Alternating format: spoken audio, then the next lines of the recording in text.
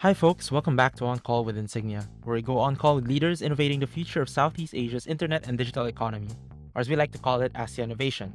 And I'm your host, Paolo Aquino.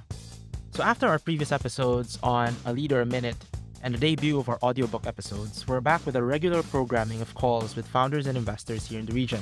For this particular call, we're on the line with Eric Barbier, the CEO and founder of AAA, a B2B crypto payment solutions company headquartered out of Singapore that helps businesses globally increase their revenue by enabling crypto payments and payouts, giving them access to the spending power of the fast-growing 300 million plus cryptocurrency users with its white label crypto payment solutions. Their customers include e-commerce merchants, retailers, game providers, PSPs, fintechs, marketplaces, and tech companies. This company is licensed by the MAS, the Monetary Authority of Singapore, allowing partners to operate in a fully compliant and regulated environment. Now, this call should be pretty exciting and jam-packed because we're not only talking about crypto and AAA's work in pioneering its uses for payments, but also Eric's entrepreneurial journey, being a serial fintech entrepreneur who founded Mobile 365, a mobile messaging hub, back in 1999 that reached a subscriber base of over 400 million and was acquired by Sybase, which was later acquired by SAP, for $425 million.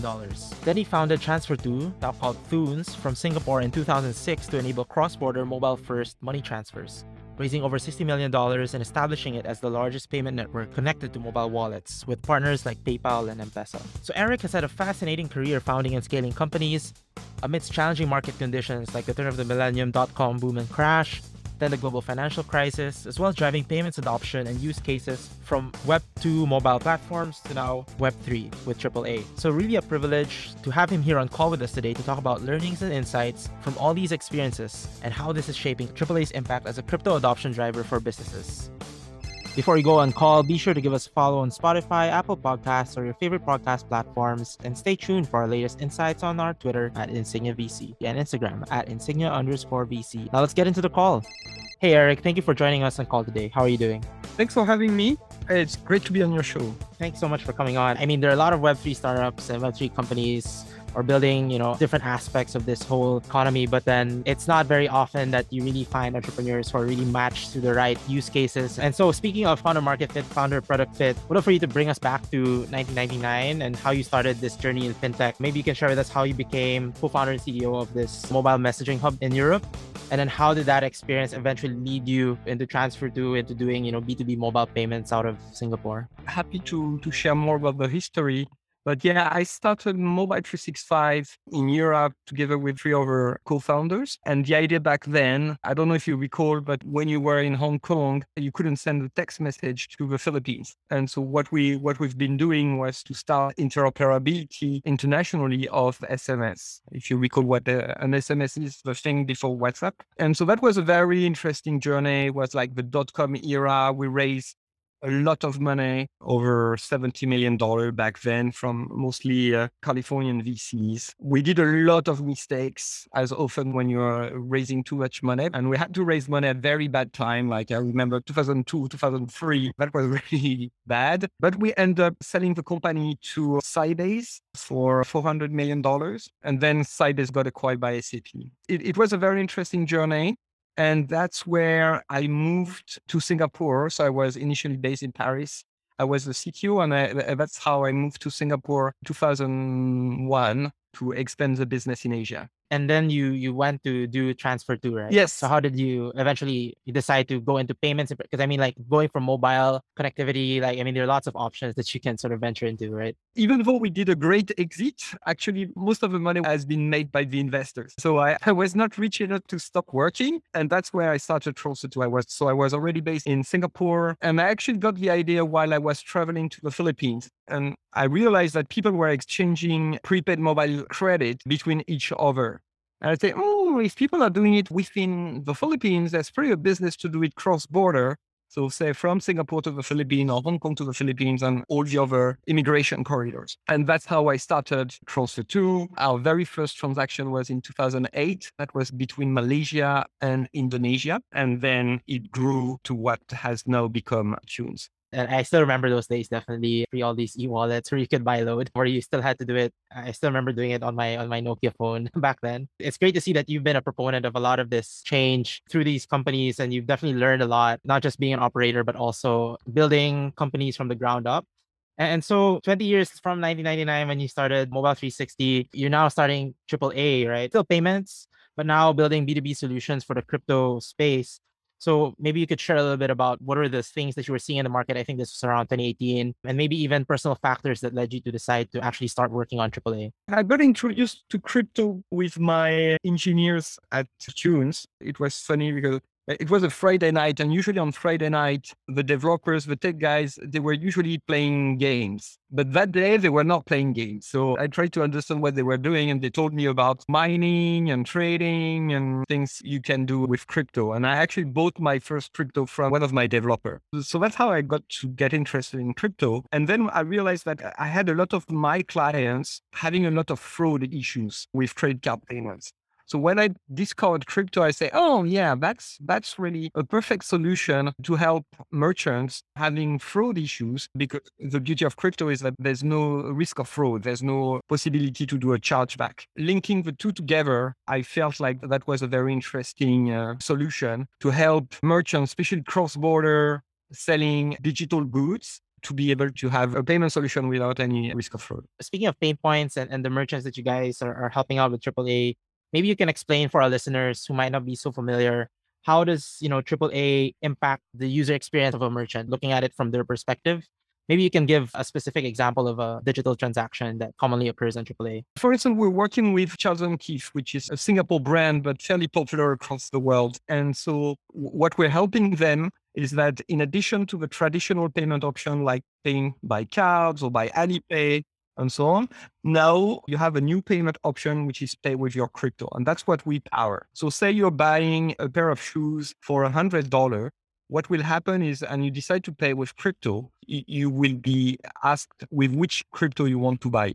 Bitcoin, for instance, Ethereum, USDC, and so on. So you choose the crypto you want to buy with. And then what we do is we are locking the exchange rate for 25 minutes. So this means that no matter what is the volatility of the crypto, even during the checkout process, the merchant is guaranteed to receive $100 on their bank account the next day. So we're completely shielding the merchants from all the issues of crypto, like volatility, security, as well as compliance. So for the merchant, we really act like any of their payment gateway, exactly the same way they would work with a Stripe or somebody like this or an Adyen. And then they get dollars on their bank account next day. That's really the key, sort of the lock-in period that you guys set. Because again, even if, crypto offers really that transparency, which you mentioned earlier, there is that volatility that comes with it. And so what is the offset in terms of that lock-in? Is there any offset that you guys need to do in order to make sure that that lock-in is sustainable and can be applied to any sort of coins or any tokens? So we're working with a dozen exchanges on the back end. So we have a very deep liquidity we can tap on. And so we're connected with all those liquidity providers through APIs. So we're able to immediately convert the crypto back to dollars or pesos or the currency of a merchant. So as such, in our business model, we're not taking any crypto risk. We're not keeping crypto on our balance sheet in the long run. I'm interested to know, especially in light of, the recent round, which should have been announced by the time listeners are hearing to this, that was led by Razer. And you talked about in that press release about, the importance of the gaming community as a market segment. Aside from gamers, who are the typical types of customers who would actually pay using crypto for buying something from Charles & Keith? So we have so many different type of users. You can have some of the people who've been investing long time ago and who are now quite rich, and then they would spend more on luxury items, things of this nature. We're also doing sub $1 transaction, for instance, in Salvador with Digicel. In Salvador, coin is legal tender. So meaning the merchants there, they have to accept Bitcoin. And for that, we've implemented the Lightning protocol, which is the cheap and fast version of Bitcoin. So that can be a $1 top up of a prepaid phone. And as you mentioned, all the, gamers, young generation and so on, there's a huge match between the gamers and the cryptocurrency users. But there's 300 million people who are owning and using cryptocurrencies across the world. So you have so many different use cases as more and more people are paying and get paid with crypto. Yeah, I really like that you illustrated, from the crypto rich and those who are, using it for sub $1 transactions. It really shows sort of the breadth of the capabilities that you guys can do in terms of facilitating these transactions. And given the fact that you help a lot of these transactions really globally, how would you say AAA sort of stands out in terms of the broader Web3 ecosystem, like in terms of other payment solutions providers? I think what's pretty unique about AAA is the fact that we are on the use case of crypto as a form of payment. Today, a lot of what we've seen and what is kind of collapsing at the moment is everything which is more related to trading, the pure speculative use case, where what we do is we really use crypto in the way it was invented. The first invention of Bitcoin was really a way to transfer value or money to somebody else. So that's what we've been focusing on. I would say the second thing as well is that we are not coming from the angle of being the crypto cowboy, where it's the Far West, you can do whatever you want, not regulated. My approach was really the opposite. I'm a big believer that for crypto to be used mainstream, it has to be regulated. And so that's why we took the focus of doing everything by the book, making sure that all the transactions are being screened against potential money laundering. We're doing sanctionless screening and things of this nature. So we have a very strong compliance program. And that's for me the big differentiator. That leads exactly into my next question, actually, which is speaking of compliance, AAA is actually the first crypto payments company to secure a license from the MAS under Singapore's new Payment Services Act, which actually came slightly later than when you founded AAA. So I guess you're also keeping a close watch in terms of how the regulations were developing and really took the chance once it came up. So maybe you could share with us, what was that journey like to actually secure that license? And then what has it meant for AAA? So the journey was pretty long. It took us something like 18 months to get the license. I think we've been quite lucky to get the license among the first one for a crypto payment. And there's still very few licenses which have been issued. I think the main reasons are the fact that we're having a B2B business model and doing compliance on B2B, doing a KYC on a business. It's way easier than doing a KYC on a consumer, on an individual. Because, if someone brings $1 million to you in Bitcoin or something, how do you know how you got them and so on? That's very difficult. Where for a business, you're having supporting documents, audited accounts, and so on. And I think the second reason as well is that I think MAS and a couple of other regulators knew me because I had license in different jurisdictions. I'm sitting on the board of companies regulated in Singapore, in Middle East, I think as well, right? It's actually the first digital bank in Saudi Arabia, yes. It's really significant milestone, not just for AAA, but also for the ecosystem at large, right? And it's good that you brought up really sort of that importance of being able to do proper KYC, given that there are only a few licenses right now in Singapore, and Singapore is already sort of leading the pack in the region, right? So how do you see this evolving licenses regime in the broader DeFi ecosystem here in Southeast Asia? I believe that MAS will continue to have a cautious approach to issuing licenses because they really want to make sure that the people having a license are able to handle it. Right now, they're also looking at what's going to be the impact, the fact that the crypto markets are crashing, that will take them even longer time to assess all those licenses. If we look at it more broadly across Southeast Asia, things are still pretty slow. There's some interesting things happening in the Philippines. Malaysia has already a couple of licensed entity, but as far as I know, I haven't seen a complete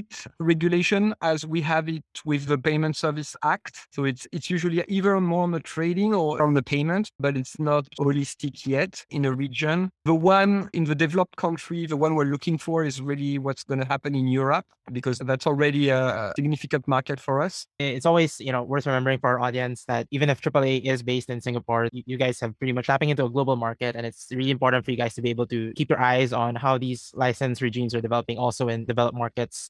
But going back to Singapore, right? Like apart from the regulation, are there any other advantages that you see in terms of starting or having headquarters here for AAA? And maybe in addition to that, what can other Web3 ventures globally learn from Singapore or, operating in Singapore? My previous company, Tunes, I started it in Singapore. So I believe Singapore is really a very efficient place to run a business from. And for crypto, we're very lucky to have this proper regulation regime, which things you can do or you cannot do and how to do them. So that's pretty unique in the world. And very often I'm getting this question is like, oh, so you're based in Singapore, so your market is Asia. No, really, you can run a global business from Singapore. That's my message to founders or anyone like, Singapore is not only about Asia. Having seen sort of even Web2 mobile solo mode, that whole movement evolve, and then now Web3 seeing it evolved, going through its ups and downs as well. What is the biggest thing that you've had to unlearn from having grown a Web2 payments business and now with AAA? What is something that an assumption or something that you got used to in the past building Tunes or Mobile 360 that now you can't really apply to Web3?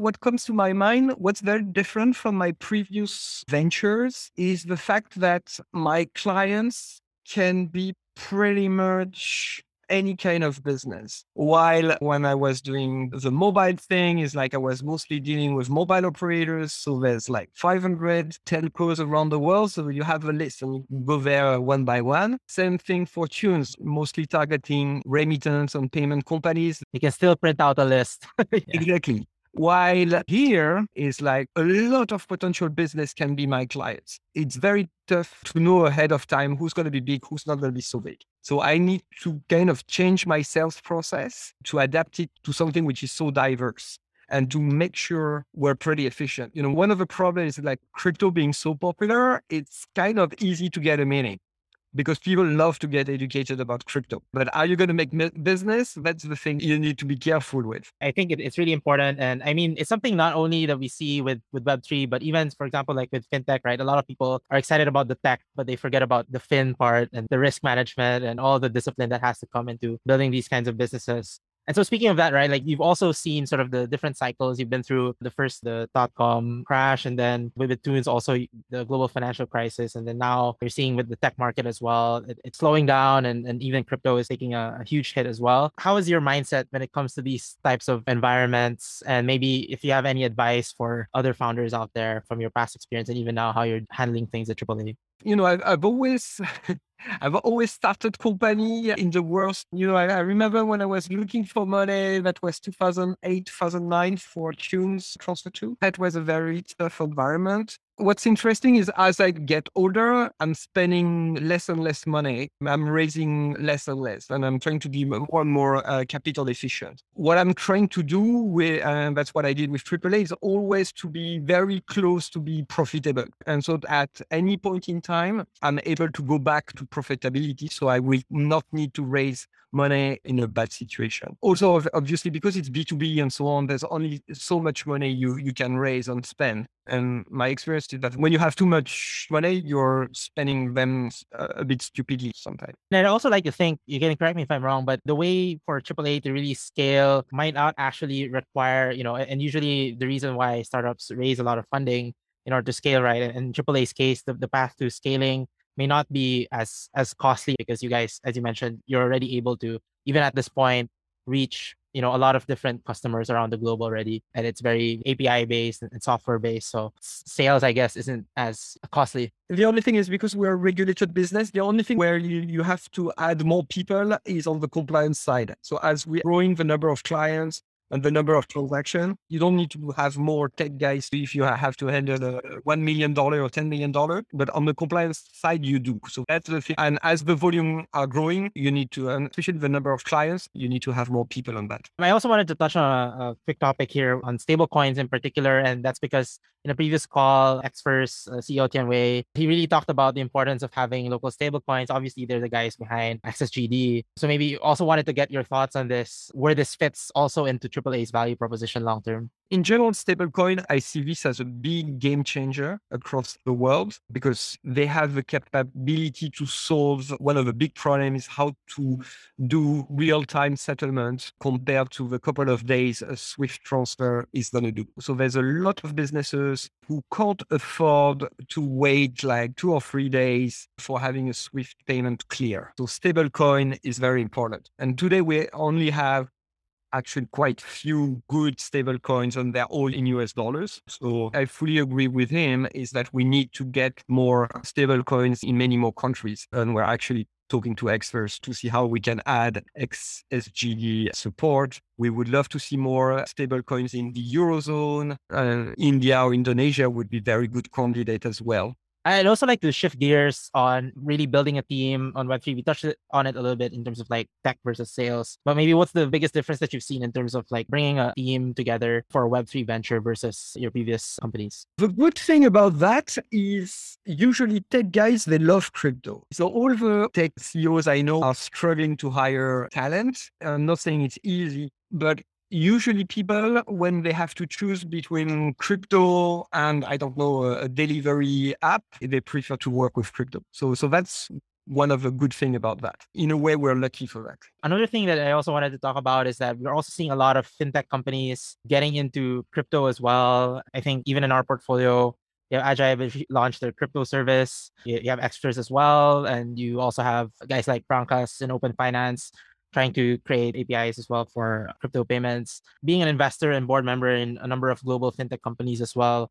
like what are your thoughts on a lot of these like Web2 fintechs getting into Web3 or expanding their ecosystem to include crypto? What should these companies sort of look out for when expanding in this direction? What I'm saying, and still with my AAA hat, is that a lot of people, they want to go to Web3 and they're looking at partnering with people like us, because that might be something is like in terms of go-to-market, we're having both a direct and indirect go-to-market. So we're going direct to merchants like Charles & Keith or Razer, but we're also working with payment service providers. Because our technology is white labeled and so on, I don't need the AAA name to be there. So I can help payment companies who are already doing card processing, maybe Alipay processing and so on, and then they can add pay with crypto. You guys are also helping fintechs also make that transition as well into Web3, right? So definitely also part of that big market base that you talked about earlier. And before we get into our rapid fire round, wanted to close off the main corner of our call here with maybe you can share moving forward. I mean, obviously, we're seeing that crypto is still very much nascent here and even globally as well. And there's still a lot of work that needs to be done. And so what do you think are the biggest gaps that need to be solved in terms of, Web3 infrastructure, maybe specifically here in this part of the world or even globally? Yeah, I think we touched upon it a bit. I think what needs to be improved is on the regulation side, having clearer licensing regime and regulation. A lot of countries are kind of looking at what Singapore has been doing and try to do their own flavor of the Payment Service Act, which I think is a well-balanced regulation. That would be the biggest gap. For the rest, I think the market is really ready. It feels like all the players are kind of ahead of a regulation as often. So for me, that would be the biggest gap. In the next 5 years, where do you see AAA as a company? How would AAA look like, especially in the context of where we are now in the crypto space and Web3? In 3 years from now, I believe that businesses, many of them will have the need of having a whole crypto processing capability. So I would say becoming a crypto payment bank for businesses. Ultimately, when you are a business in Indonesia, for instance, you will have multiple accounts. You will have your IBR, your USD, but you will have also your crypto accounts. So my vision is that we want to be the crypto treasury partner of CFOs of businesses. And just a quick side question there. How much of the pie do you see crypto taking in terms of business payments, say 3 to 5 years down the road versus, the usual like fiat? It's a $300 trillion market. So it's a huge market. This crypto payment can represent like 5-10% of the cross-border B2B payments.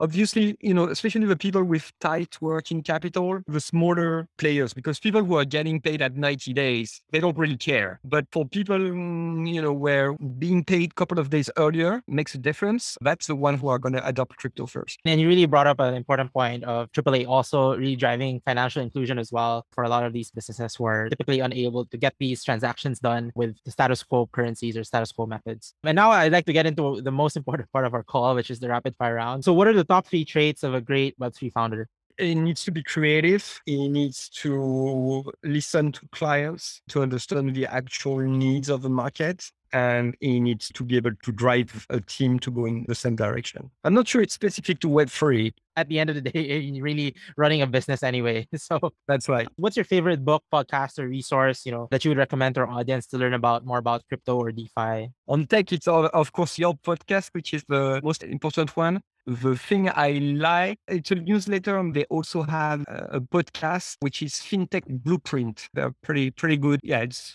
FinTech, but very much crypto. FinTech Blueprint, right? What digital technology or innovation excites you the most today, apart from crypto payments or even outside of FinTech? Like anything that you're using personally or? What's fascinating, and it's all the innovations which are happening in the gaming industry. So, and they're playing with crypto, but not only. What's fascinating is to see how usually all the gaming are so innovative, whether it's in terms of new business model, new technology, and so on. So that's an interesting point of having kids. is that looking at what they do is amazing to see and how fast those gaming companies are adopting those new technology and inventing stuff which are very interesting. So I think it's a very good source of inspiration. Really, gaming companies are really pushing the definition of Web3 beyond sort of the finance realm and really, seeing as how, kids are sort of the main proponents. Younger people, younger gamers are also the main proponents of this. What's your favorite go-to, destination since borders are opening up and you yourself, I think you're also on the road these days. What's your favorite go-to destination in Southeast Asia for leisure, not for work? For leisure, I'm a big fan of Thailand. Any particular place in Thailand? I love Bangkok. It is nice as well. I love the food. I love pretty much everything. Last question for the rapid fire round is, what do you do to de-stress or do self-care as a founder? So I stopped playing golf because it's actually more stressing than stressing. What I have to do, I like to do gardening on my free time. Gardening helps to empty the head. Any particular plants that you're focusing on or learning how to grow these days? I like bougainvillea because they're pretty easy to maintain and they're really nice. It's a nice contrast to really de-stress. So on that note, thank you so much, Eric, for coming on call with us, giving us really a jam-packed conversation, going all the way from your journey through the different cycles and through the evolution of mobile and then now into payments and then crypto as well. And then also your own thoughts in terms of how things are evolving and will continue to evolve even with the current market, as well as your learnings as a leader and a founder building companies. And I'm sure a lot of takeaways for our audience for today. So once again, thank you for coming on, Eric. Hopefully, we've just had the privilege of partnering with you guys. So hope to have, future conversations with you and hope to have you back on call with us soon. Thank you so much for having me, Paolo. Stay on the line with us for more conversations with our founders and investors in the region. Until our next call, I am Paolo Aquino and this has been On Call with Insignia Ventures.